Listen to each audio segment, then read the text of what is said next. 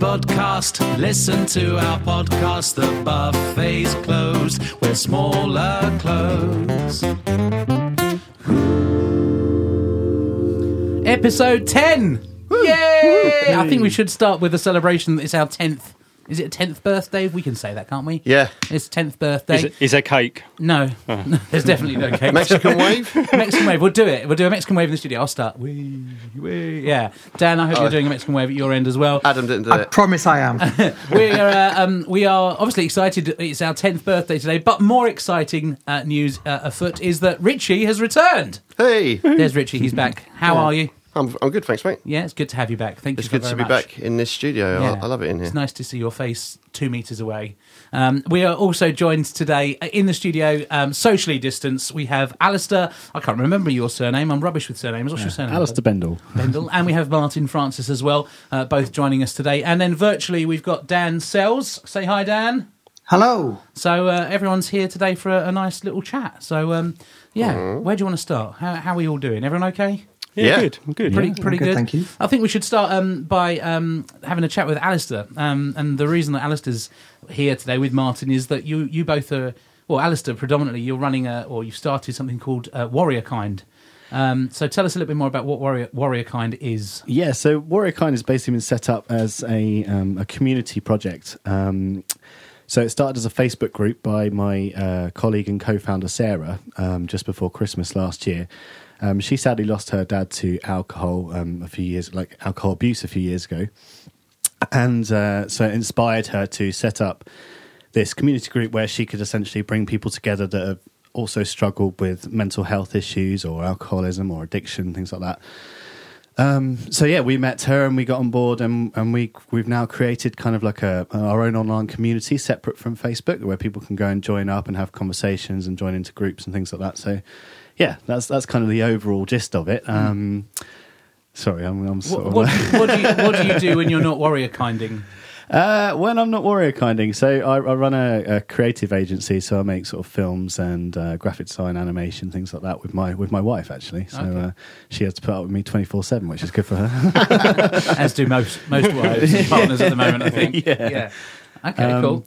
Yes, I'm sorry, I'm rambling a bit, but basically with Warrior Kind, it's just about eliminating the stigma around mental health.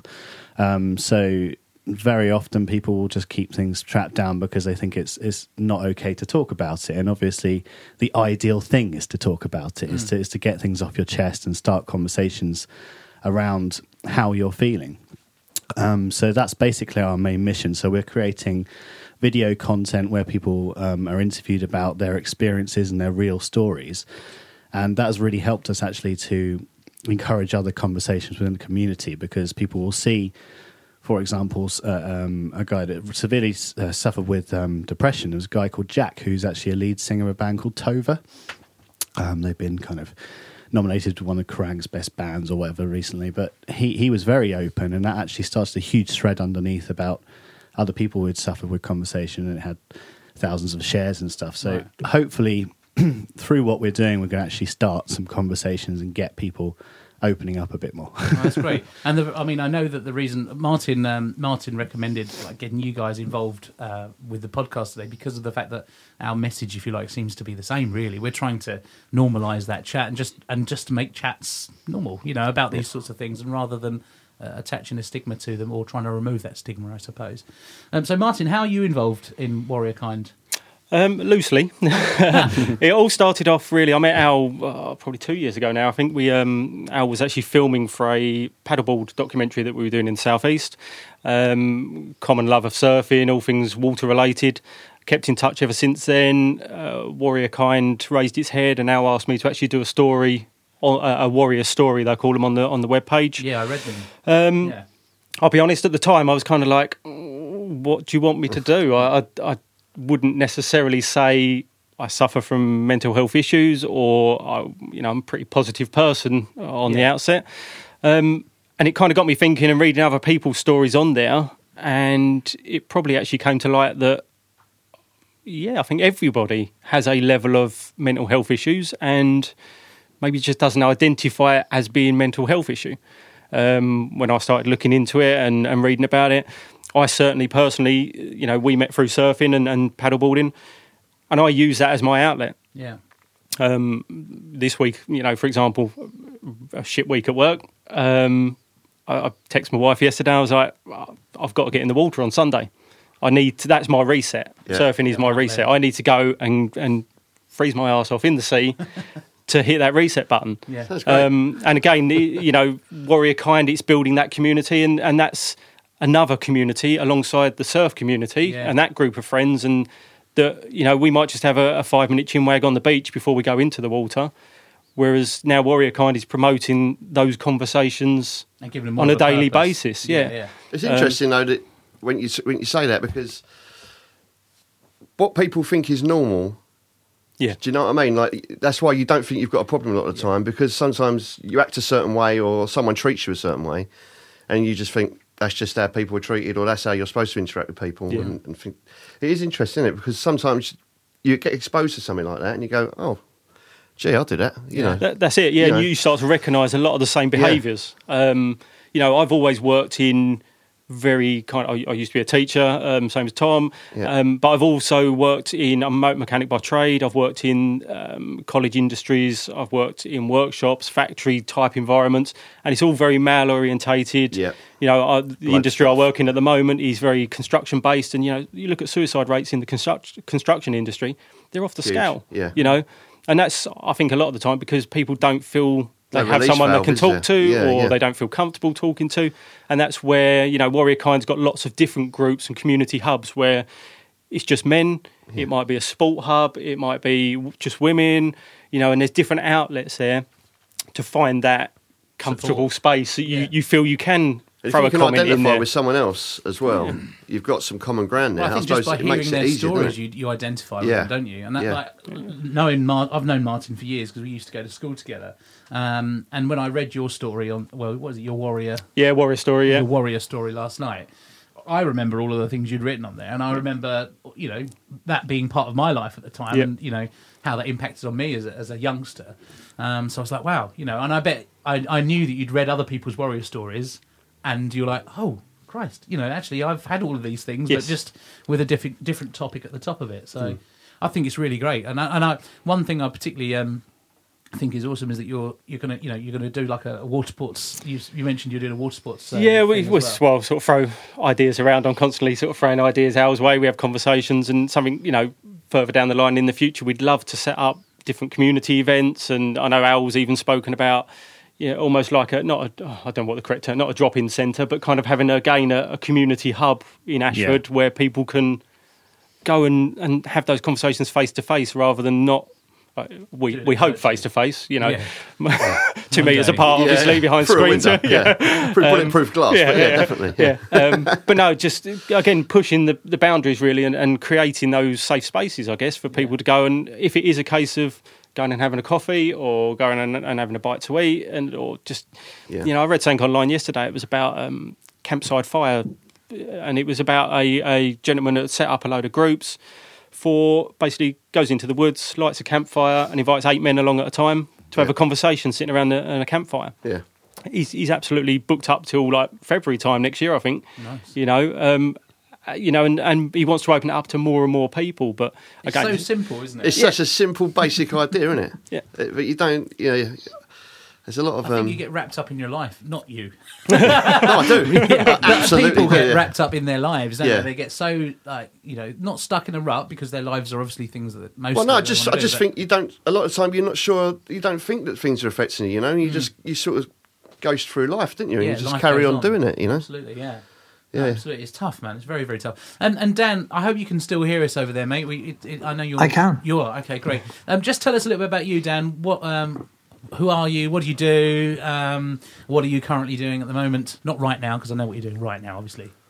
I'm a songwriter and composer. I used to be the frontman of a band called The Feeling. I still am actually the frontman of a band called The Feeling, but we haven't done any gigs for ages because of this blooming COVID thing. So it feels like a thing here. of the past, Yeah.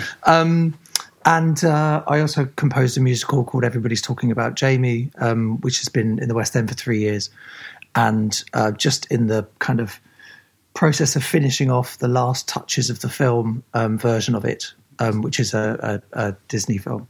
Oh right, okay. And it's so it's been a hectic lockdown, if you know what I mean, because I had lots of post-production work to do, and then we had to squeeze in some kind of like last bits of shooting that we hadn't got done last year, kind of trying to fit it around COVID.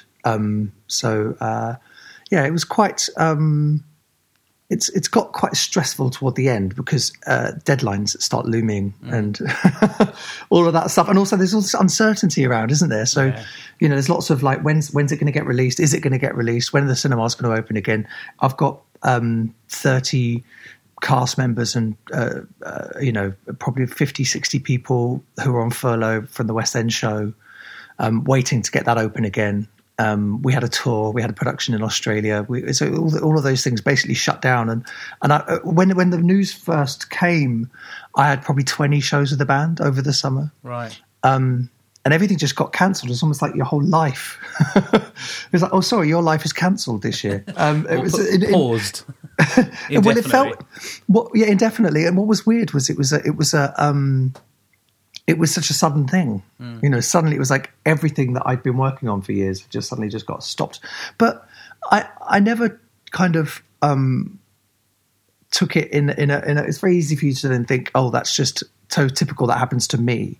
And I was quite wary not to do that, because I think that the way that some people act in these situations is to assume that they've got it worse than anyone else. And I think it's there's always going to be someone who's got it so much worse than you. Yeah. And I've had to everyone's. I've had to constantly verbalise that with myself, like, despite my, I can't believe this is happening. Another gig's been cancelled, and I'm then like, well, there are other people who are far worse off. And I also think that what happens is there's this thing where everyone goes, well, I was just about to do this, and I was just about to sell my house, and I was just about to move here, and we're just having a baby, and just There's a million different stories out there, and they're all just about this. They always start with the sentence, well, I was just about, and it was just about to be perfect. And I think we live in a world where we think that we're just on the verge of nailing it, and I don't think we ever really truly get there to that place where we've totally nailed it. I was just on the crest of that hill. I was just about to reach this pinnacle. And I think most people I spoke to felt like they were just about to do something. And it's really interesting. It made me think, well, this pause has happened at an arbitrary time. And can it be possible that everyone was just about to reach their peak just at that point? Of course, it's not possible. But we are in this kind of we build this mental picture about what we were just about to achieve, and I think that's just human nature. It's how we get by. It's how we kind of keep driving forward. All the things you've lost, in terms of what you could have been doing, don't you? So that builds your frustration as well, and you need something to. I think you need something to moan about, don't you? Because there's nothing else to do.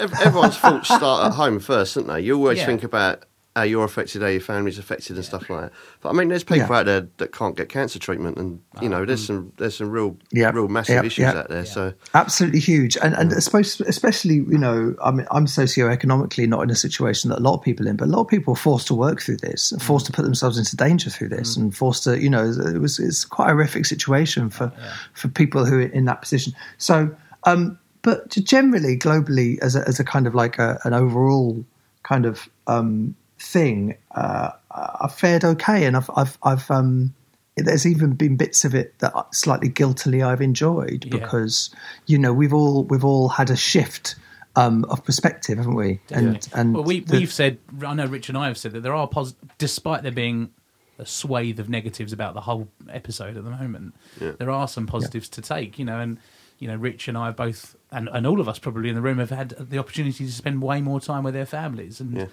personally for me, seeing my kids grow up, there's no other generation who will have that opportunity to watch their young children grow up quite so closely. Which on the face of it at the start I was tearing my hair out about stepping on Lego and sticker bricks all the time. But actually, I wouldn't have seen my son learn to ride his bike. I wouldn't have seen my other son or I wouldn't have heard his first words necessarily because I might have been at work. So there are those moments of that guilty pleasure from it, I suppose.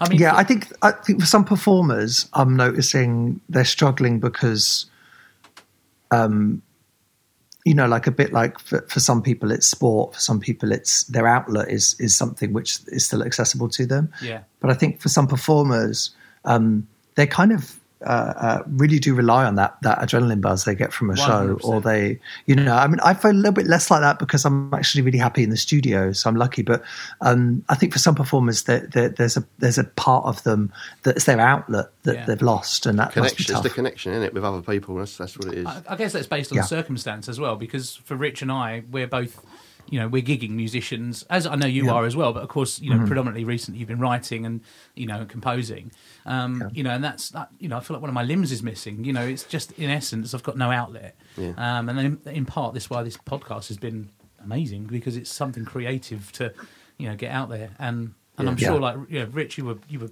primed up to be really busy over summer as well. And it went, like you said, Dan, it went from looking really good, not necessarily from a financial point of view, but just from a having something to do point of view. Yeah. And it went, it just suddenly stopped.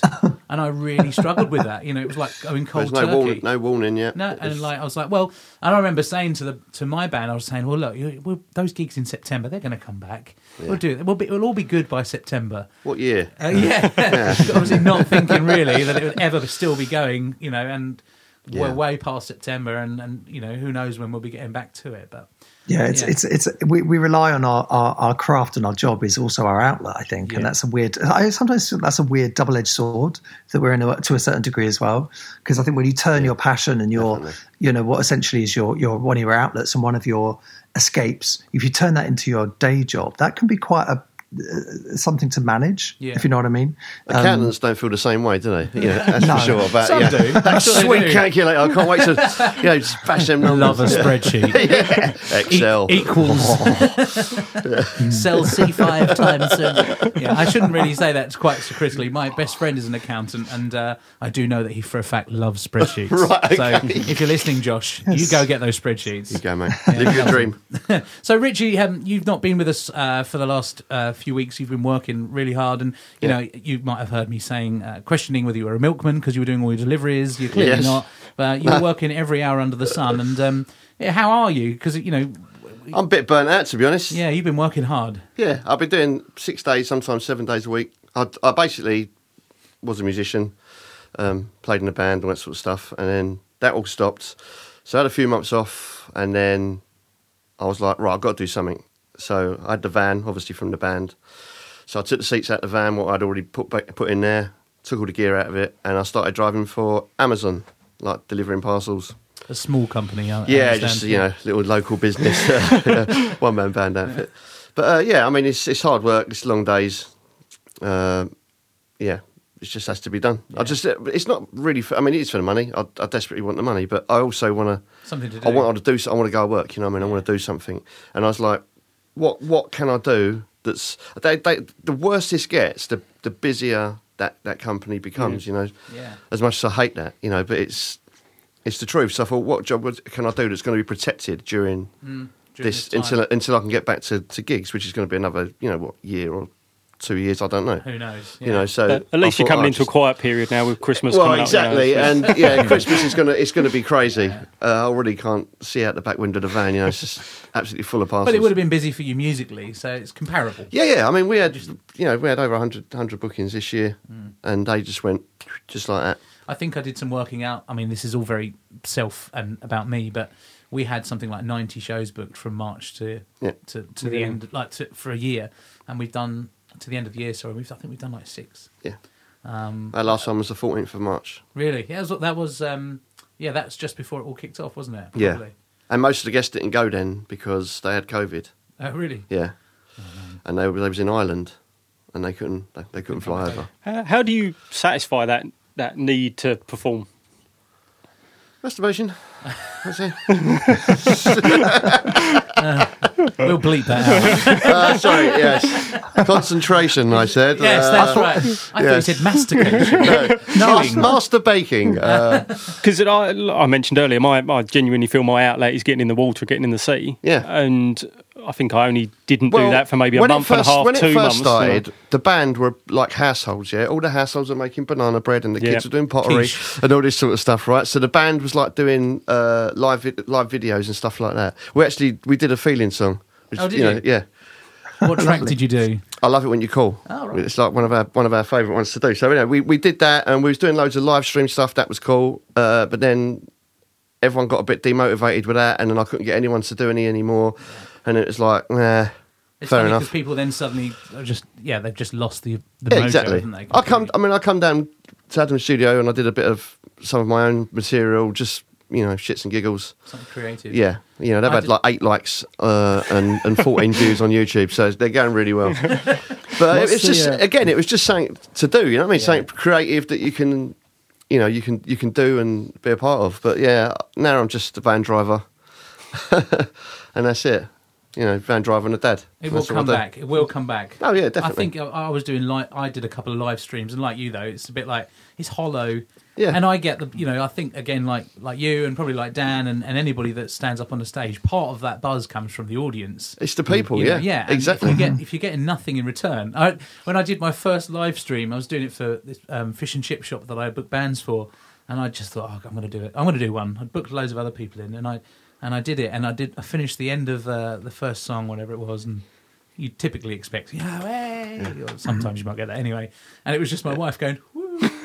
Tom, can you do the dishwasher? But actually, in my mind, I was treating it a bit like a podcast because, like Jane was she was almost like the producer in the background reading the messages, and it became a very interactive thing. So that was fun, but again, that lost its edge quite quickly because you're not quite getting what you usually get. But it's funny, don't you think it's funny?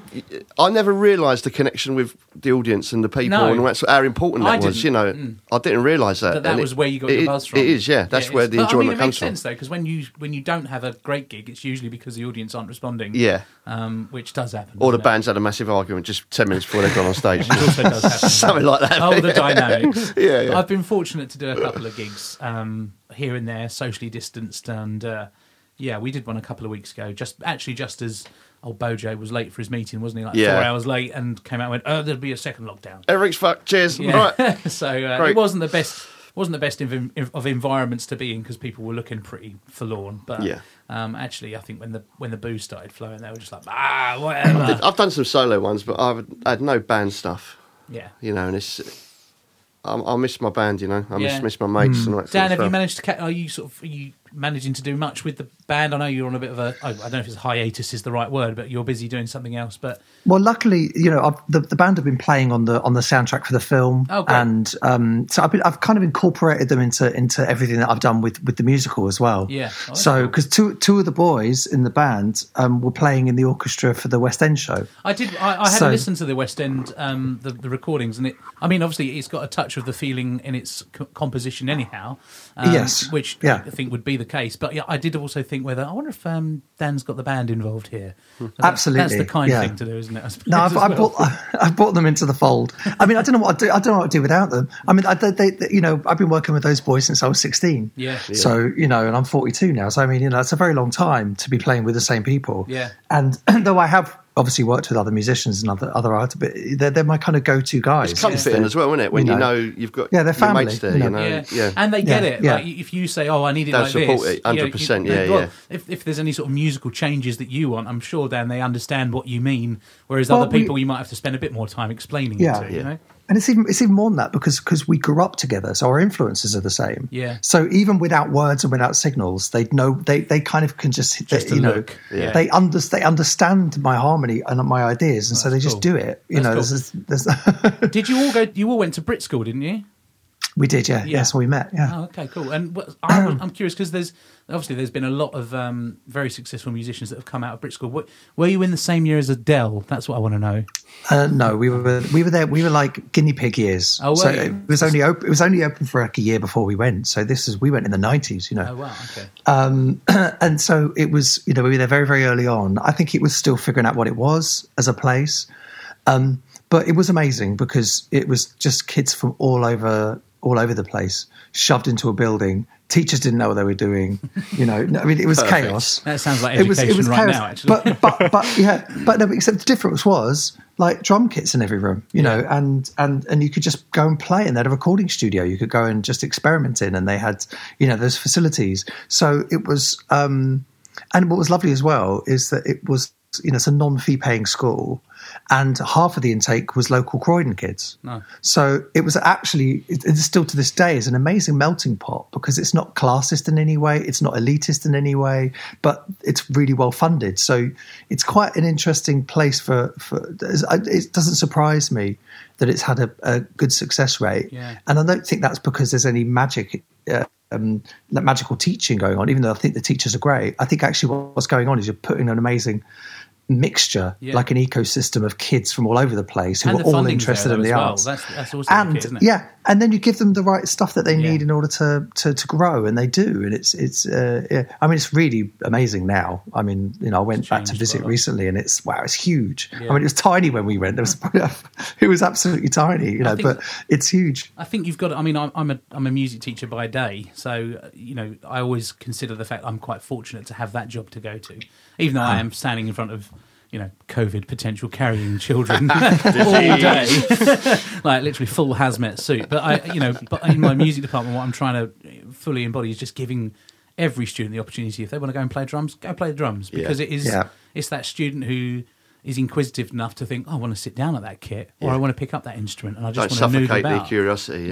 And a great deal of time is spent trying to find the funding to get more kit, to get more access to a range of different sorts of things, and not just instruments, but opportunities. Yeah. It's taken me nearly 8 years to get 5 iPads in my room, and not because my school aren't supportive; they're so supportive. But of course, they're limited with what they can do budget-wise. It's just not. The arts are not. It's only going to get reduced more, unfortunately. I mean, you've just got to do what you can do and give them the opportunities when you can. But it's about growing those opportunities 100%, isn't it? Yeah, it's really tough. No, and I'd be curious to know a bit more about your paddleboarding. Yes. Martin, you're prolific. You're still not taking me out on a paddleboard. I think you probably. We can't keep 2 metres away on the same board at the moment. You would have to pick me out of the water several times. So, how did you get into paddle? Because paddleboarding, seems like a really cool thing to be doing. How did you get involved in that? You've been doing it for quite some time. Because when I read your Warrior story, I didn't actually realise that after you had your treatment when you were 17. 17, you had that. Yeah. Was it chemo you had? Didn't you? Yeah. So I had testicular cancer at 17. Removal of a testicle, and then about 6 months of chemo following that. I'll be honest, it all seems an absolute blur now. A lifetime ago. During that, you start to look at your life and reassess a lot of things, and change the path you think you're heading on. And one of the things I always said to myself was, right, when I'm fit and well again, I'm going to learn to surf. It's something I'd always wanted, watching Baywatch as a kid. Yeah. That was a dream. I was going to live this life. You want to be Pamela Anderson. Every boy does. I wasn't going there, but okay. You're looking great. Yeah. The blonde suits you, Martin. That was always kind of my end goal, I imagine. It was, right, when I'm fit and healthy, I'm going to get in the water, I'm going to learn to surf. And I did. I got healthy. It off the bucket list. Yeah. Took a trip to I had my first ever surf lesson at Joss Bay. The guys down there, and then it was summers in Newquay. I was lucky enough. I spent a month in Australia with a friend, and just got some surfing there. Done the ticked off again the Bondi, and crap beaches, but you got to say you've done it and you surfed it. And I've surfed since 17, 18 years old, but got fed up locally of getting down to the beach and realising that you actually live in Kent, not California, and there are no waves. Don't you find it amazing? Everyone's got bucket lists and things that they want to do and stuff. I mean, that is you've done it, but it's such an achievable dream. Yeah. It's not like I want to be a millionaire. I want to, I want to jump on the moon or whatever. It's an achievable dream, and you've done it. Yeah, and I don't think awesome, I don't think you even give it the credit when you've done it. When you've had that first surf lesson or buy your first surfboard, you still don't think independently you tick it off. Though, you're still experiencing it. That's the thing. So I suppose, also, people don't realise how accessible surfing is now. Yeah. Like, it's not this. It used to be this thing that, like Martin said, it was in Hawaii or Australia or whatever. Yeah. But you can go over to Joss Bay, or you can go to, just into Hampshire, like Wittering or something. And there's surf schools everywhere with hire boards and everything, and it's like 30 quid for the day. And interestingly enough, there was I don't know if you guys watched the DIY SOS thing the other week on the BBC, where Nick Knowles and his crew, and they went over to Wales, and there was this wonderful facility where they'd adapted surfboards for disabled children and stuff like that to be able to get out in the ocean. And I'm not normally into these sort of soppy TV shows, but like Bloody onions. no, but actually, like Martin said to me, "You got to watch this and get the tissues ready." And I was literally bawling my eyes It's out. like that. But It's not Baywatch, it's DIY SOS. But I think that's the thing. I mean, and I know it applies to lots of sports, but obviously surfing is a passion of me and Martin's. But it really was wonderful to see these kids and their faces, and that can apply to able-bodied people as well. Like you get out there and you think, I've got to be chiselled like David Hasselhoff. You haven't. You can get a bigger board. You can get out there and you can rip like everybody. Do you know what I mean? And even if you just go on your stomach and I think most people's aspirations are really achievable, but people just give up, or they forget, or they just confidence again. It's just having the guts to do it and just go. There's great organisations. Certainly in America, I've watched documentaries on them where they get PTSD sufferers that come back from the war, and there's actually funded programs where they get them out on surfboards and out with the coaches, and the progress that these people make. Leaving That's behind their issue, medication and stuff like that. It's amazing to see. But and going back to your original question, Tom, I then got fed up of going to the beach and not being able to actually surf. So a friend of mine introduced me to paddleboarding, which basically it's a bigger surfboard. You've got a paddle in your hand, so you stand up. You stand up from the get-go, so you can be on flat water. Yeah, but I heard it's really good for. It's good for your core. Yeah, core strength. Yeah. Wouldn't think it looking at me these days, but it must be difficult. Yeah, no. It's just once you find your sea legs, it's I wouldn't say it's easy, but you do get it. Yeah. Maybe that's the next podcast. Richie and Tom go paddleboarding. Yeah, and we get some sort of waterproof setup. We could just Adam, you could just sort of run along this. Like, can you do it on a canal? Yeah. Adam's actually got a few surfboards. There you go. Adam, you can join us. You just have to everything waterproof. I'll bring Claire's ironing board. I'll just get on there. You'll be fine, yeah. just constantly under the water. That's the noises. Ironing board and a broom. Yeah, you'll be fine. Yeah. You'll look the part. Yeah. That's what you need. Probably. Hawaiian skirt. I'm in. Mine's in the wash. You saw it again. I think we should do it. Let's go. Let's get the photo. I've never been surfing. I'd love to go surfing. Well, here we go then. Yeah, okay. Guinea pigs. Yeah, I'm up for it as well. Dan's coming down. Right, literally, was it December the 3rd? Yeah. The Lockdown 2 finishes. Right, so, We'll suit up. On a frozen lake somewhere, yeah. Would it be easier if the water's frozen? I'm presuming it would be, right? Yeah. Okay, cool. We'll do that. It just hurts more when we fall off. Yeah, all right. Well, crack my head open. Maybe not. Maybe we'll wait. We'll wait a little bit. But I think we should do that. I'm more of a summer surfer, I would say. I think I would be. Yeah. I mean, you'll back this up. How the water was its warmest in what, September, October time? Was it? Yeah, you got all summer to warm up. You don't want to be going in the summer. But there is some, I was talking to you yesterday, Martin, about there is some sort of scientific study about cold water. That sounds like a really dumb statement to make without finishing it off. But I was reading. I think it was actually something that was sent to me as part of my one of my bosses sent it.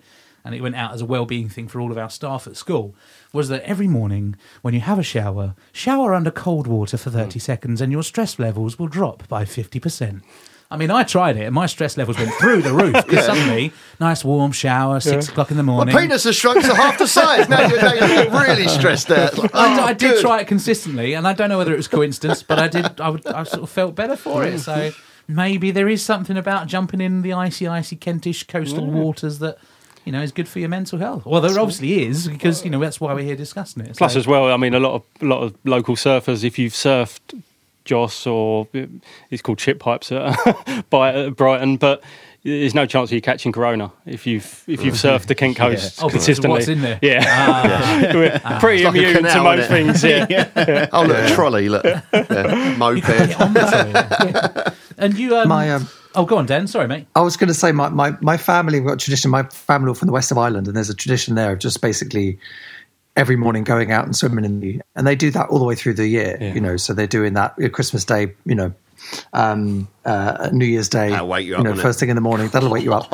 Going out, and this is Galway Bay, and seriously cold. But they've been doing it for years. They all do it, and when they're visiting me in London. You can see them desperate to find some water to throw themselves into. I mean, it's like a thing for them. They're completely getting bottles of Evian. It's like, don't go in there. That's a canal. But that's the Thames. There's dead people in there.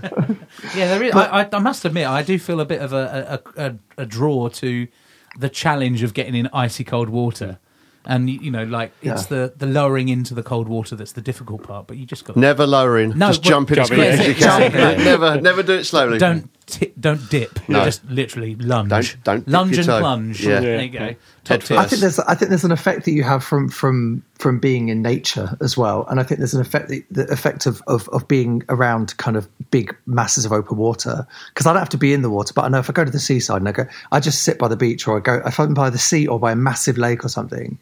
My shoulders drop and something happens, and I think there's something like probably going back to like Neolithic kind of early human kind of, you know, it's something very genetic and deep that makes you just go, you know what, I just feel relaxed because I'm around something bigger than me, and I'm suddenly small, space, and therefore like and I think like you become a small thing again in amongst something massive, and I think all your problems shrink with your ego and with everything else around it, because you're like suddenly like, you know, all your problems are, you're the smallest thing. You realize how insignificant you are, and actually how insignificant your problems are, and actually you just become part of this big, you know, kind of magnificent thing, which is like the sea or the mountains or whatever it is. Like, I think being in nature is quite humbling, and that's really quite healthy for your brain. I think there's also that audible stillness, which, you know, you live in London, don't you, Dan? Sound of silence. You London I do, yeah. Like, you know, when you're in town, like, there's noise everywhere. Yeah. You know, and even I find that, like you've just said, when I am, if I do go to the beach or if I do go to the countryside, just to have a period where you stop, just like, and close your eyes and just be mindful of the nothing around you. In terms Not of having your sound. phone, or you know, there's no signal, or out on the water you can't take it with you. Just that release, killer, isn't it? is, It just ruins you know, everything. Your phone. It's just, it distracts you from family, from all that sort of stuff. Sucks you into arguments, debates, and. I can go on Facebook and my mood can change just like that, just by reading a stupid post that someone's put up, and you think, Jesus, really? Yeah. And why am I affected by that? You know? Because there's nothing to do with you. Yeah, it's nothing to do with me. I think, I mean, as someone that uses their phone a lot, or did, I'm actually noticing my time on my phone is diminishing. Yeah. And it's got less and less and less as actually we've been going through lockdown. For whatever reason, maybe it's because I'm not organising gigs, and, you know, I'm not texting people and say, oh, you need to be here at this time, whatever.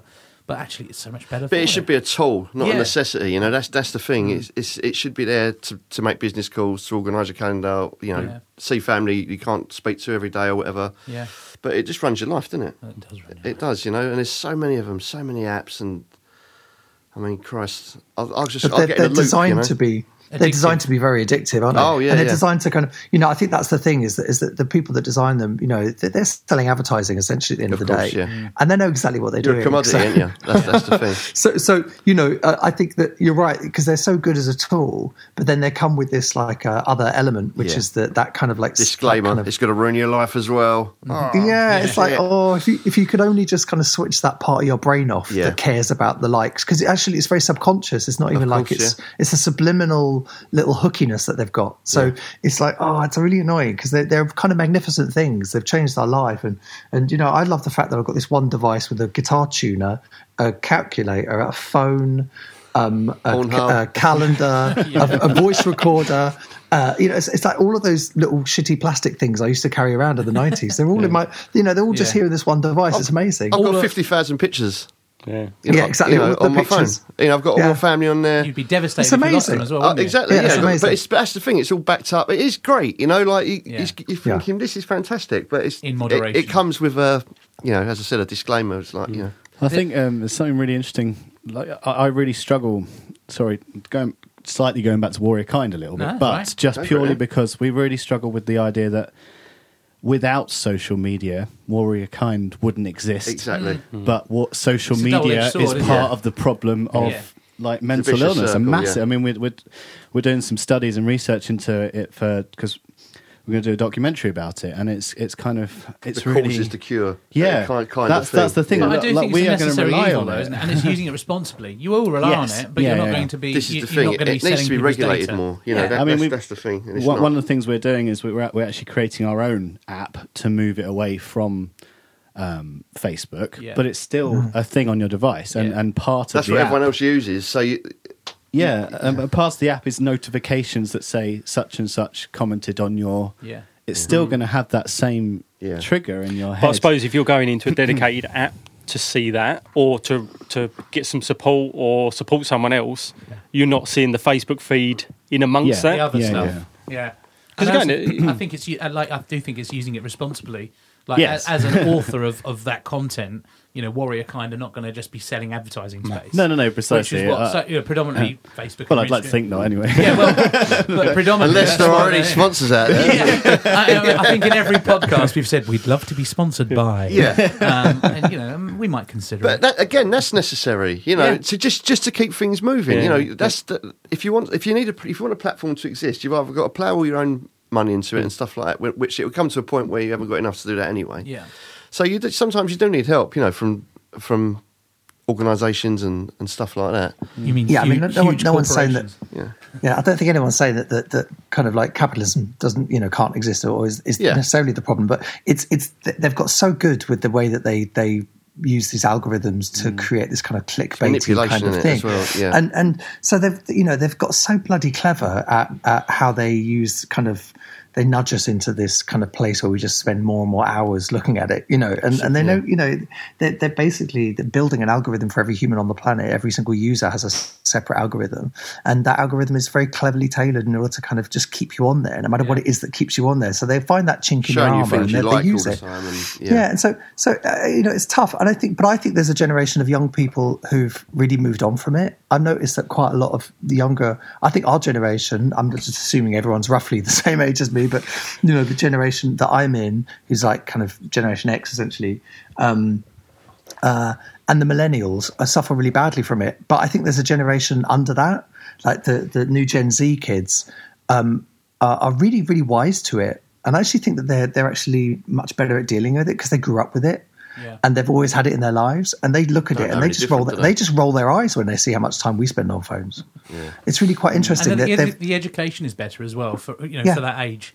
And they don't seem to use the same apps as well. They seem to have their own ones that do whole different things. I still don't understand TikTok. I haven't got Snapchat. I haven't got TikTok. Just Snapchat. TikTok. I've got nothing. No, I've got Instagram. This is the thing. And the other day I was on my phone on Facebook, and then I went on Facebook on my laptop while I was actually on my phone, and I was like, "What the fuck am I doing here?" And then I get in a loop where I'll go, right, Sky News, Instagram, Facebook, check emails, WhatsApp, Sky News, and I just do that like until some news non-stop, and I just refresh. Is anyone else dead? No, good. I just do that, and that's I hate it. There's that Netflix documentary which we've referenced before, The Social Dilemma. Yeah, I started watching it, and I've not finished it yet. But it's good. That blew my head off. Yeah, it's mad. And that was all things. This is what I think Adam said. This, you said they're all things that I know. Yeah, but you just never really took on board. They were doing it. Yeah, but suddenly you're like, oh look, Richie's liked something. Oh, he's liked my photo. I must go on and look at other things that Richie's like. Yeah, and it becomes that vicious circle of just, supply, demand. Yeah. But, they plant seeds, don't they? And they look at, they know what you've been looking at. And, if you look for something on the internet, a new fridge or something, you go on Facebook and then 10 minutes later the fridge is looking at going, oh, Richie, by the way, that fridge you wanted, it's only been 10% off, mate. And you go, oh, are they? And next you've bought 4 fridges, a freezer and a new microwave. It's like, Jesus Christ. I only wanted a kettle. I didn't want a fridge. What you want people to do right now is to be Googling Bose sub speakers. I have 2. They're brand new in the box. Can't shift them. Yeah, can't shift them for love nor money. I mean, literally, love nor money. You'll take either. No, I just want money. Oh, okay, I don't want any love. Oh, you said love. No. I can't buy anything with love. Can't buy. I've tried. You have tried. It's hard. Yeah. Dan, I know that you said you'd be very kind and sing something for us today. Is that? Can we have something? Is that cool? Absolutely. Yes. Sure. Absolutely. What is it you're going to perform for us today? Well, I've got 2 different options. I can. There's a song from the musical which I like singing, which I can do. Right. And then there's also an Old Feeling song, and I could do either one of those. Ooh. So maybe are we going to have to vote over here? Yeah, you have to vote over there, and you have to let me know which one. All right. Should we have the names of the songs? One is called It Means Beautiful from Everybody's Talking About Jamie, and the other one is either, I could do Love It When You Call, or I could do Film a Little World, or one of the Old Feeling numbers. Happy to do that as well. All right. Would it be terrible to ask for both? Oh, let's do that. Can you do all the feeling Have out? you got time? please? Of course we have time. Literally, we have Oh, nowhere we're to in be. lockdown. Yeah. I mean, it's nice, Yeah, and I'm spending time with humans, that are not my family. As much as I love my family, it's nice to be with other people, isn't it? Listen, that's fine. All right, we'll call it a gig. All right, yeah. All right, cool. Okay, so which one do you want? You can choose then which one you do I'll first. start with the quiet one on the guitar, and this is called It Means Beautiful. That's lovely. Thank you.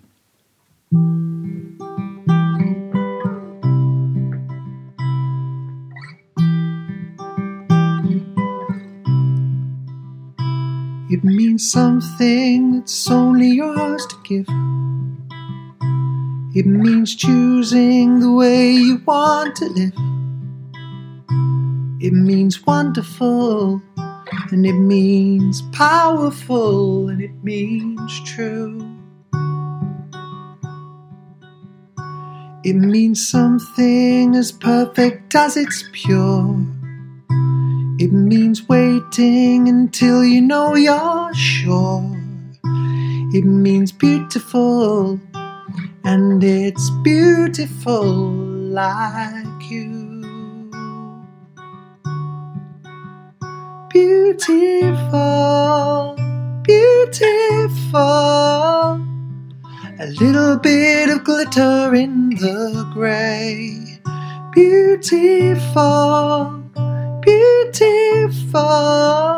Something precious you don't rush to give away.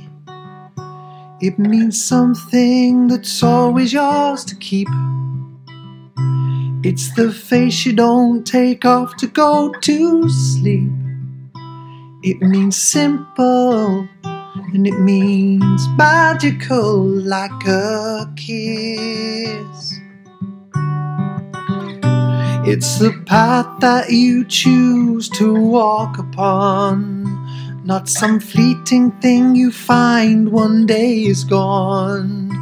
It means innocence, and it means confidence like this. Beautiful, beautiful. A little bit of glitter in the grey. Beautiful, beautiful.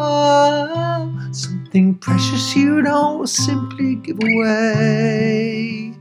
Beautiful. All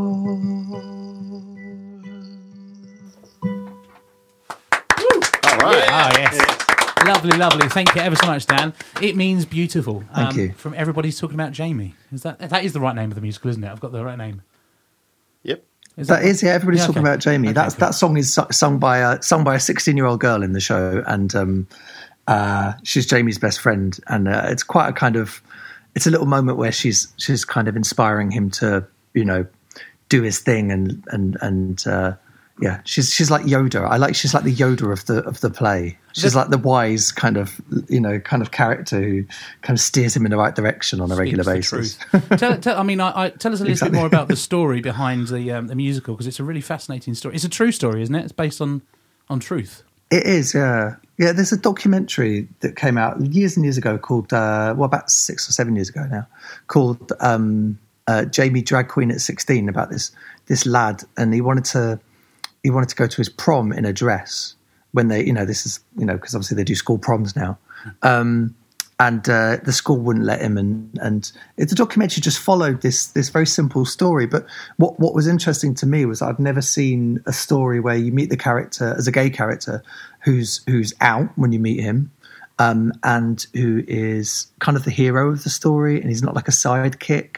And he's not just there for laughs, but he's like kind of genuinely got like an ambition for something. And I thought that was quite radical, because a lot of the kind of LGBT stories that I grew up with were all quite tragic, or they were kind of a bit kind of like comedy light, or, there was something about them. There was always some fell in love with a straight guy, or there was some kind of tragedy or some kind of like thing where they got burnt really badly. And this was like the gay kid's really heroic and just gets on with his life, and the world around him kind of shifts and changes a bit, but he's just got a quest. It's very simple and basic, and I like the idea of telling it. Yeah. And was it your initial idea to sort of put it together as a musical? No, it was a director called Jonathan who kind of got introduced to, and it was very serendipitous because I'd always wanted to do a musical. When The Feeling came out, we had like these really funny. It was really funny because when The Feeling first started, there was quite a lot of everyone was quite indie back in those days. It was like indie this, indie that. Everything was like very hard and edgy and indie, and everything was about edge. And I wanted to create a kind of sound that was softer and more beautiful and had harmony and had, and because I was like raised in a gay family and I was raised being different, I didn't feel like I had to live up to that kind of stereotype of a rock band that was around at the time. Everyone kind of wanted to be the Strokes back then. Mm-hmm. And and so the reviews we got from the NME were shocking because they kind of hated us, but kind of like liked us, but kind of hated us. Yeah. So it was, and one of the reviews was like, "This sounds like it should be like something from a musical theatre show or something like that." And I think they meant it disparagingly, but I took it. You loved it. Positive. Yeah. Yes, thanks. That's what I was going for. I was like, oh, fine. And I was like, well, The Who did a musical. I mean, Tommy, one of my big influences was Tommy. I was like, well, if I'm going to do a musical, I'm going to make it sound like Tommy if I can, like that's, amazing, So I'd always wanted to do one. And then I just was asking around for ages, how do you do it? How do you do it? How do you do it? And somebody eventually, long story short, introduced me to a director called Jonathan Butterwell, and he'd just come over from working in New York for about 10 years, doing shows on Broadway, and he'd been asked to put together a kind of pitch for a musical here in the UK in Sheffield, and he'd seen that documentary, and one of the first things he said to me, and Tom, the other writer, he said, "Look, do you want to do this story?" And me and Tom, who's a screenwriter, kind of said, yeah, we'd totally love to do this story. It feels fresh, it feels exciting, it feels a bit new, it feels slightly radical, but kind of obviously should be a musical. Yeah. One of those type of stories. And I think what's really different about it as a musical as well is that I can't really think of many other musicals that are based on a true story, unless I'm just having a moment. And so to know that actually there is a lot of heritage behind this story, and from what I read about it, that the kids in the school really stood up for Jamie, and actually wasn't it the school were completely denying him the opportunity to go in and do it, and it was his peers. It was his classmates, actually. Yeah. It was this kind of, you get every now and then you get these kind of characters, you get these creatures who are just like somehow just like that resilient enough to just push forward, despite all of their own, insecurities, and they put their insecurities aside for enough time because the urge to do what they want to do is that strong that it forces them to push through, the negativity and just kind of find something on the other side. Yeah. And so, they're nice stories. And also writing about 16 is really good. Like writing about 16-year-old kids it's such a kind of a important point in your life when you're 16. You're entering into adulthood, you're trying to figure out who you're going to be, all of that identity stuff is it doesn't matter who you are, it doesn't matter where so you've got to figure out where you're going to fit. You got to try and find out who your tribe is and all that stuff, and it's an interesting, endlessly kind of like fruitful period in your life to write about, because we all remember being 16 and we remember how tumultuous, and the tiniest thing could be so dramatic when you're 16. The tiniest little word someone says, or that look that a parent or a family member gives you can mean everything when you're 16. So it was kind of it's a nice kind of era of someone's life to write about musically. I think kids of that age are incredible. They're more resilient than I think they give themselves credit for, and I also think that they're more resilient than often adults give them credit for as well. I'm sure Martin, you used to teach in a secondary school, and I think kids get a bad rep. They're knocked.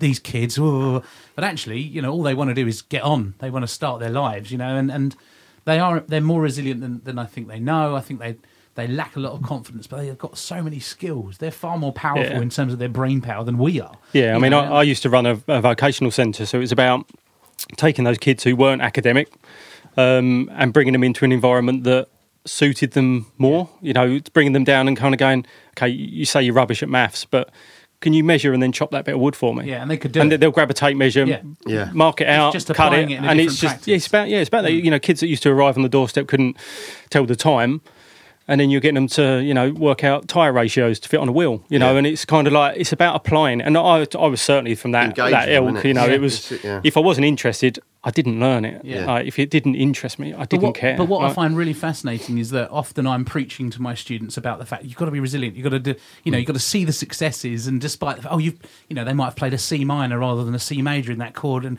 they did this wrong and their timing was. But actually, what they're ignoring are all of the successes that have led to that point. Yeah. And it was only when I started Slimming World most recently, when I really started doing the sort of weight loss thing and changing my mindset, if you like, about it, that I realised that I was preaching this, but I was never taking it on board myself. Yeah. And actually my students sort of taught me that in some respects, that I need to be more aware of my successes. And the students who had the greatest progress, if you like, were the ones who were like, I'm struggling with this small bit, but I can do all of this. Yeah. And they were more aware of that. So, yeah, man, it's been fascinating. Just that door unlocked and suddenly, You're never too old to learn something. No. You can always learn something. And you're so self-critical, of yourself, despite, all the successes. Everyone is, it's difficult, isn't it? It is very, very difficult, yeah. So... Oh, yeah. I lost my train of thought completely. Okay. Yeah, sorry, it just touched a nerve. Despite the fact that we're so successful, we really, really struggle. What I was going to lead on to say was, as a band, Dan, you've had a massive amount of success with The Feeling. There must have been times where you guys, were really, like you said, like initially you were going for that softer approach, and you had all that negativity / see it as positivity from the enemy. How did that make you feel at that point, other than, you were happy that they were describing it as a musical, but were there any times when you were a bit like, it's not worth all this? I was quite self-conscious because you're young. When you're young, you're self-conscious. And I think that the biggest thing it taught me was how damaging self-consciousness is when you're trying to be creative. And so I kind of really struggled around album 3, and our first album was just such a big success and sold so well, but it never went to number 1. So album number 2 actually went to number 1, and then after that it was like I got as far as album 3, and I'd lost the kind of I'd lost my thread completely when it came to musical stuff. I just didn't know what I wanted to write about, and I felt really self-conscious. I just felt like everyone was looking at everything I was doing, and it was. I actually ended up leaving the record label, and then it took a few years to get back to feeling like I could be useful again, and that was the trick. Because then I thought, actually, it doesn't matter. Nobody really gives a shit about me. You can quite easily put yourself at the center of the world, and that's a really unhealthy place to be mentally. So if you can find, and then the way out of it for me was to find a place where I could be useful again. So I was like, that's when I started working on the musical actually, and all that kind of world of stuff. I was like, you know what? If I'm writing for a bigger thing, then I'm just being useful. And I did the music for a ballet, and I did a TV show theme, and I did a few things that just got me out of me being the center of it, and actually put me into the place where I was just a small part of a bigger machine. And that was really useful and really helpful for me, because then I could just start working on my craft again and not worrying about fresh challenge, fresh start. Yeah, not worrying. Really, it just all that mattered was whether the director was happy, and that it didn't have to worry about the outer world or the bigger audience or any of that kind of stuff, or what the press were going to say, all that kind of stuff.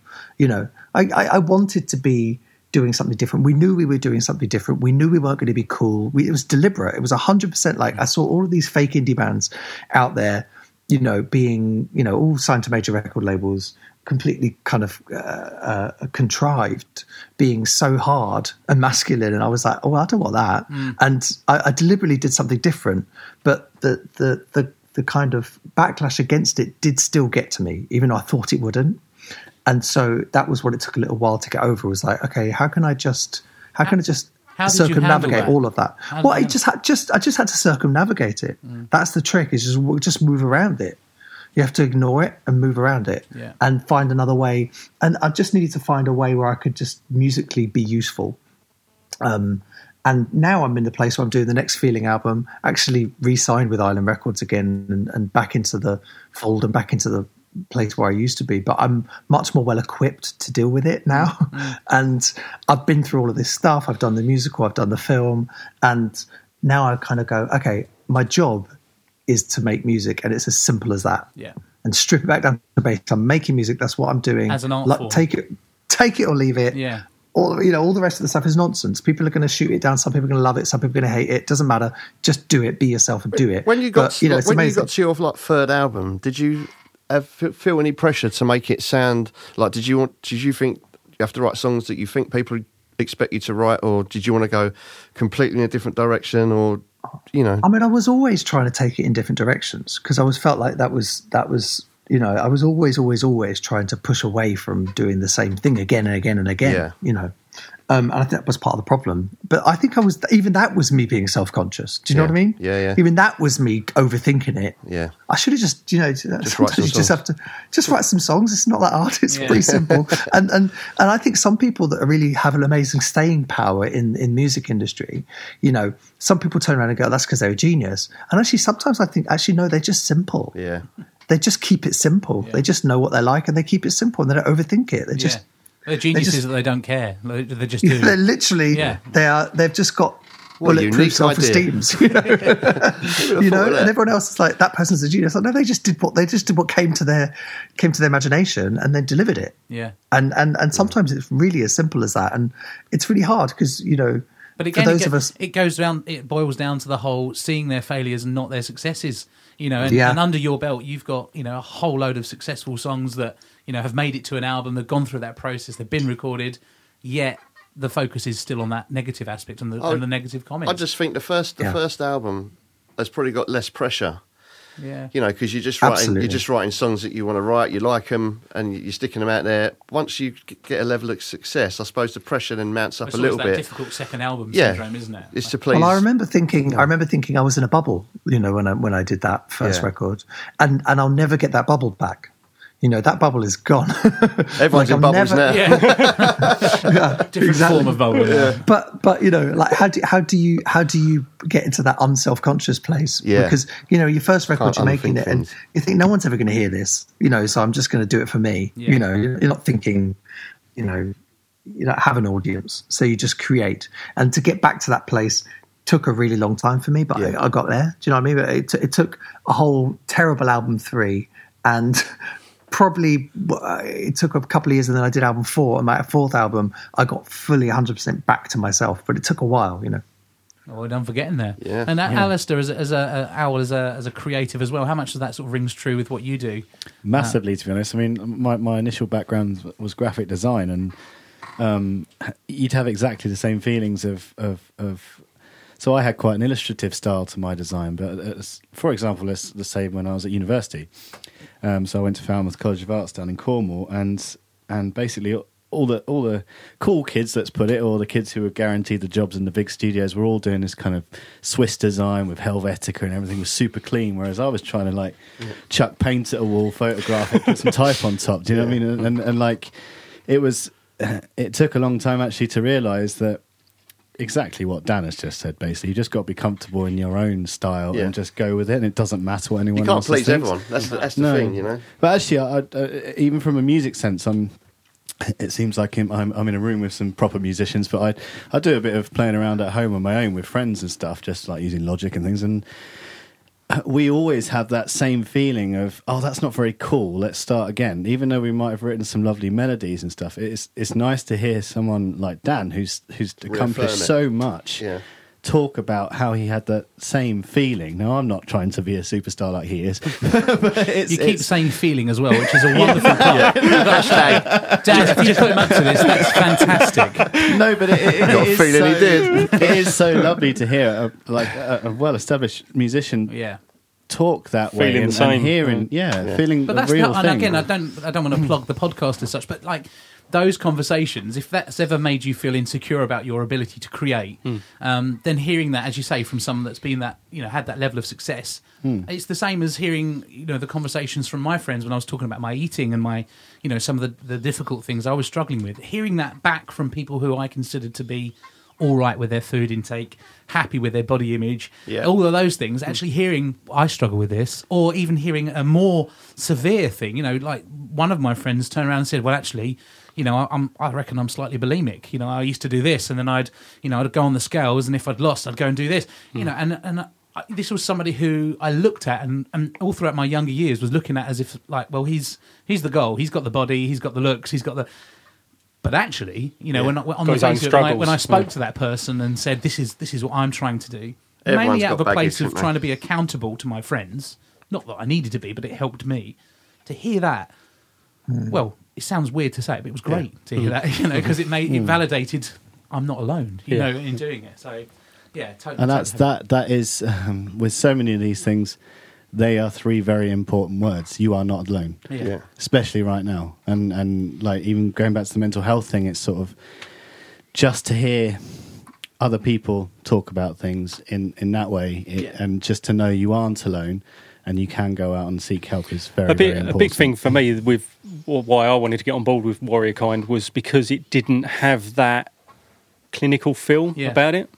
You know, like I said, I wouldn't and don't necessarily feel that I have mental health issues, but Warrior Kind of opened conversations and made me think in a different way, because it was it had a cool feel about it. It was not rammed down your throat. It was do you want to join this like-minded community where people can have a chat? And relax. it's like, Yeah. okay, you know, that was refreshing. Yeah. I think the other thing with it not being like if you are in a position where you need to go and speak to somebody in a bit more of a clinical environment, for me, there's always I'm paying this person, so of course they're going to say this or this. And there's always that doubt as to whether they've got my best interests at heart. Yep. Which then that sows the seed of that doubt, and then maybe that doesn't make that advice as effective as it could be.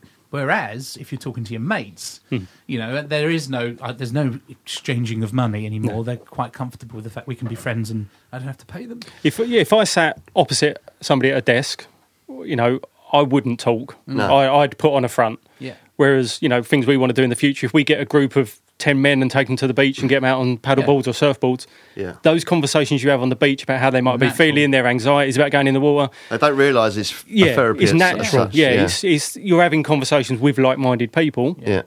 And what you take away from that gives you purpose, you know. It opens different doors for you. It definitely does, it definitely does. So what's next for Warrior Kind then? Like, where are you at?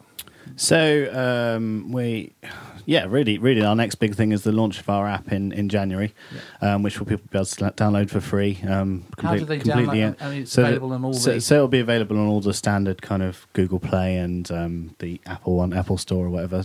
And you'll just download it and you just create an account, and you can also access it on your computer as well. You don't have to use your phone.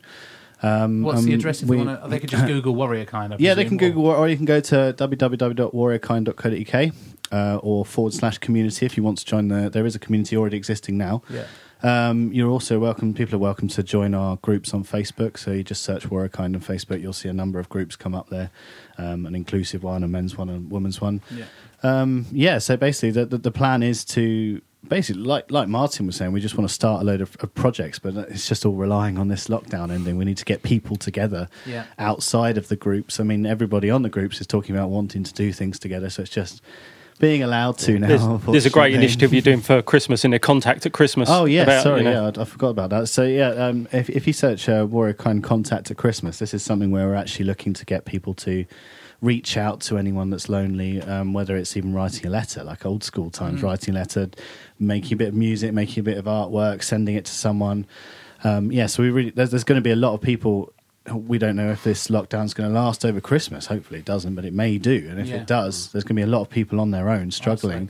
Not just people with mental health, just people in general, right? And this is the thing, as I think you said earlier, didn't it, that mental health doesn't always you don't always have to have a condition. It is something that affects us all daily, and it can be a daily thing. And being on your own on Christmas Day sucks, I guess. I mean, some people might like it, but it's not a nice thing. So, I encourage anybody who just search Contact at Christmas Warrior Kind on Facebook, and we're going to be setting up some initiatives to reach out to lonely people over Christmas. So brilliant. Please join up. And feel free to share anything like that on our Facebook page and our Instagram page. That would be wonderful. We don't have billions of followers, but it's some way of helping in some form or fashion, and we'll share it as well. Thank you very much. Like a great thing to do. And Martin, you're not only are you doing Warrior Kind. There's you've got your Surfers Against Sewage. You're fingers in a few pies. I'm a regional rep for Surfers Against Sewage here in the southeast, so promoting beach cleans, river cleans, stuff like that. We're trying to the organisation as such is trying to move away from that pre-described kind of surfers, and it's now about, you know, from summit to sea, so cleaning any local areas, beaches, parks. I go into a lot of go into that's primary. good for everyone though, not just the surfers, isn't it? I mean, No, it's just exactly, and that's what they're trying to get. get away from. You know, I've been into primary schools and done assemblies about, you know, kids doing beach cleans, park cleans, stuff like that. Again, a lot of that's on hold at the moment because we can't have gatherings, so we can't get out and do the beach cleans. But yeah, we do those. I'm an ambassador also for Sea Line paddleboards, so they are making the most eco-aware and eco-friendly paddleboards on the planet at the moment. So yeah, just trying to do my bits for the community, and yeah, big one at the moment is What Warwick. would you say? You've spoken about the mental health benefits of paddleboarding and water sports as well. So how could somebody start? If they want a paddleboard, where do they go? In Kent, let's stay there. Yeah, or I mean, a website. Yeah, from locally, I would always say, from a safety aspect, get yourself a lesson first off. There's so much talk at the moment, paddleboarding, because it's kind of it's blown up in the last couple of years. There's a lot of companies out there now putting a lot of cheap paddleboards out, so it's becoming more accessible. In one respect, it's great because a lot more people can do the sport, but there is so much more you have to take into account: the weather conditions, the winds. You know, if you just go and stand on a board in the sea, you're going to end up in France. You're just gonna sink, basically. So yeah, no, locally, December the 3rd. you got Joss Bay Surf School, you got the Kent Surf School, Viking Bay, or you know, if you genuinely just want to get out on the water, then give me a shout. There's, you know, the community that we've got of paddleboarders and surfers in Kent, always welcome to introduce new people to the sport. So people can get in touch with you on social media? Yeah, social media, at Poncho Surf on Instagram. That's got all my sort of goings Surf on stuff. as such. Yeah, you know, on that you can follow the Warrior Kind stuff that I'm up to. Sea Line paddleboards, but also just, if you want to get out on the water and just don't want to do it on your own to start with, then by all means, give me a DM and I'll we'll get I'm out. going to follow you right now. Yeah, we're going to do it. I think I follow. He's a good teacher as well. He taught me. So. Well, he's going to teach. Yeah, we're all going out. Yeah. Dan, Adam, are you coming? Adam's coming. Yeah. So, can you handle us? What's that? 3 people? How many people are we? 4 people. Yeah, definitely. We'll sort that out. Okay, fine. We'll get hold of some balls. We'll be out. book it. We'll book it. And we'll put it in the diary. So Dan, and just you mentioned the next album. How many now? That'll be number 5, will it? No, that's 6. Oh, 6. Okay, I've missed it. Yeah. I did a 5th album about 3 years ago. We did a 5th album. Okay. My 4th album, 5th album were very, very much just getting back to, you know, just playing and just recording, and we just wanted to do, you know, it was lovely because there was, you know, we put them out on our own labels and we didn't bother, you know, trying to make them commercial or anything. We just did what we wanted to do. I'm very proud of those albums, actually. And now I'm kind of working on a 6th, which will be our first kind of foray back into the pop world a bit, this album. And that's quite fun. It's quite a fun thing to do when you're in your 40s. You know, you know, we discover that kind of excitement of a radio record, you know. Yeah. I've done that for such a long time. When are you hoping that will be done, or is that dependent on all that's going on at the moment? Well, we kind of we started, and a lot of it's written, so I'm hoping to get it out in the beginning of next year because I've got to go and do a load of promo for the film when the film comes out, and the film's due at the moment to come out kind of in February, but obviously we don't know whether cinemas will be open properly or that kind of stuff, and they definitely want it to be a cinematic release. That this is Disney, so I'm just going to kind of wait and see, you know, what happens to the film and try and fit it around the film. Yeah, because you know both things are going to happen next year. But you know, at this point, I'm like, I just want to get the work done. It's so funny because everyone's like, "Aren't you excited to get the film out? Aren't you excited to get the new album out?" And actually, I'm more excited about doing the work. I'm kind of, I know someone's going to see the film eventually, and people are going to hear the album eventually. But I'm just focusing on getting them finished. You know, getting them sounding as good as I can get them to sound at this stage. Well, very nice. We'll obviously keep our eyes peeled for the release of both. We would love to wrap things up today if you're happy, Dan, to do us another song. Absolutely, I'll do this one on the old piano. I think. Which one are you going to do? Well, we left it to you to decide. I'll do because I mentioned it before. I do love it when you call because I can play that on the piano. So, all right, yeah. super. Lovely.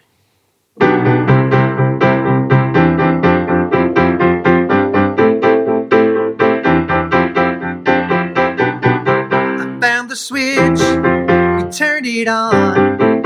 I hit the ditch, you carried on. I was so near, now you're so far. Are you quite sure just who you are? Oh, I know you could choose a friend, but you don't seem to have the time. Oh, and I wonder if you ever get to say what's on your mind. We'll take a little time. Come on, take a little time. I love it when you call. I love it when you call. I love it when you call, but you never call at all. What's the complication? It's only conversation. I love it when you call, but you never call at all. Whoa.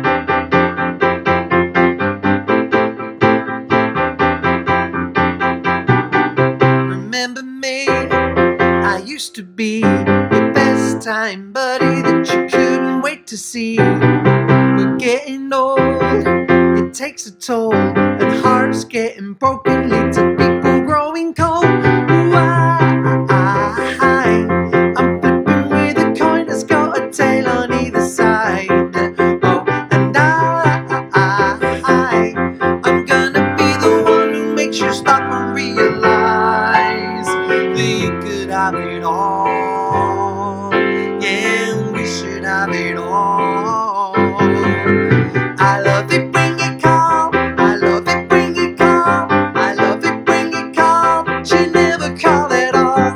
What's the complication? It's only conversation. I love it when you call, but you never call at all. Whoa. He loves it when you call. He loves it when you call. Well, I wonder where you've been. Yeah, and I wonder who you've seen. Yeah, and I hope you find your dream. And when you do, I really hope it's all it seems. I love it when you call. I love it when you call. I love it when you call, but you never call at all. No.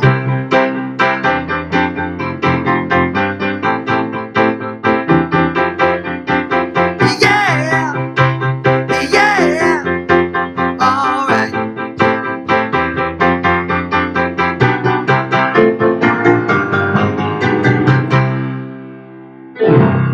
All right. Yes. There we go. Oh, thank you very much. I love Thank it when you. you call. That's one of our favourites, isn't it, Rich? Yes. Yeah, that one. What's your? Do you have another favourite? Never Be Lonely. Actually, I think most. If I'm really honest, most of those. Is it 12 Stops from Home? Yeah, the arrangement in it and the harmonies in it are just Blue Piccadilly. insane. Got to say. Yeah. Yeah, Oh beautiful. yeah, someone said that earlier to me this week. They Yeah. were. I was working with someone, and they wanted to prove that they genuinely had the albums. They're like Blue Piccadilly. That's the one. It's so funny An 'cause I was obscure like, I album didn't- track.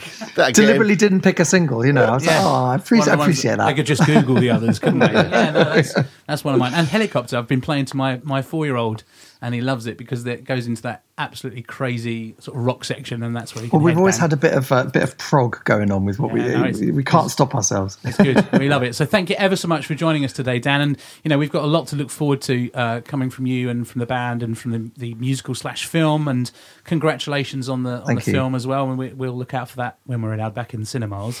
Yep. Thanks very much. And obviously if you want anybody to come along to the premiere, we'll come along. We Yeah. can podcast that as well. Oh, yes. Martin will come on his paddleboard. Yeah, yeah. Al will film it. I'll come in my van. Yeah. It'd be fantastic. Well, that'd be nice. Do some deliveries on the way. Can I have your name, please? I just want to say thank you ever so much for joining us remotely, and maybe down the line, It's a pleasure. maybe we can get in the studio and have a physical chat when we're allowed to move and That'd be mingle a bit lovely. more. Yeah. And Yeah, Al, thank you. thank you ever so much for joining us. No, Obviously, thank you for Warrior having me. Kind sounds like a real treat, and you sound like you're really doing some amazing stuff for male mental health and just mental health generally. So good on you, and We're trying our best anyway. yeah. I know it sounds amazing. I just encourage people to start talking. Yep. That's all we need to do. Well, we're well in support of that as well, mate. So, and Martin as well. Thank you ever so much for joining us No problem. today. And It's good to been see you again. Yeah, it's nice to see you. I think the last time I saw you, I bumped into you in Bluewater. Yeah, but we had the Right. kids, so We had the kids, it wasn't yeah. a chat like this. No, it wasn't a chat. It was more of a chat whilst the Put that child was down. pulling you along. Yeah, please don't touch that. It's bite that. expensive. It's a one-way system. They'll come back round. Now, nobody follows that one-way system. No. It's not clear enough. No, well, there's big arrows on the floor. No, but people stand on them. That's true. You should have something. I don't look at the floor when I'm walking. No? Well, that's now Kent problems, isn't it? Bloody Bloody arrows. system. Yeah. All right, well, listen, thank you all very, very much for joining us today. Wedding Thinners, episode number 10, Finn. Thank you! Wedding Thinners podcast. Listen to our podcast. The buffet's closed. We're smaller clothes.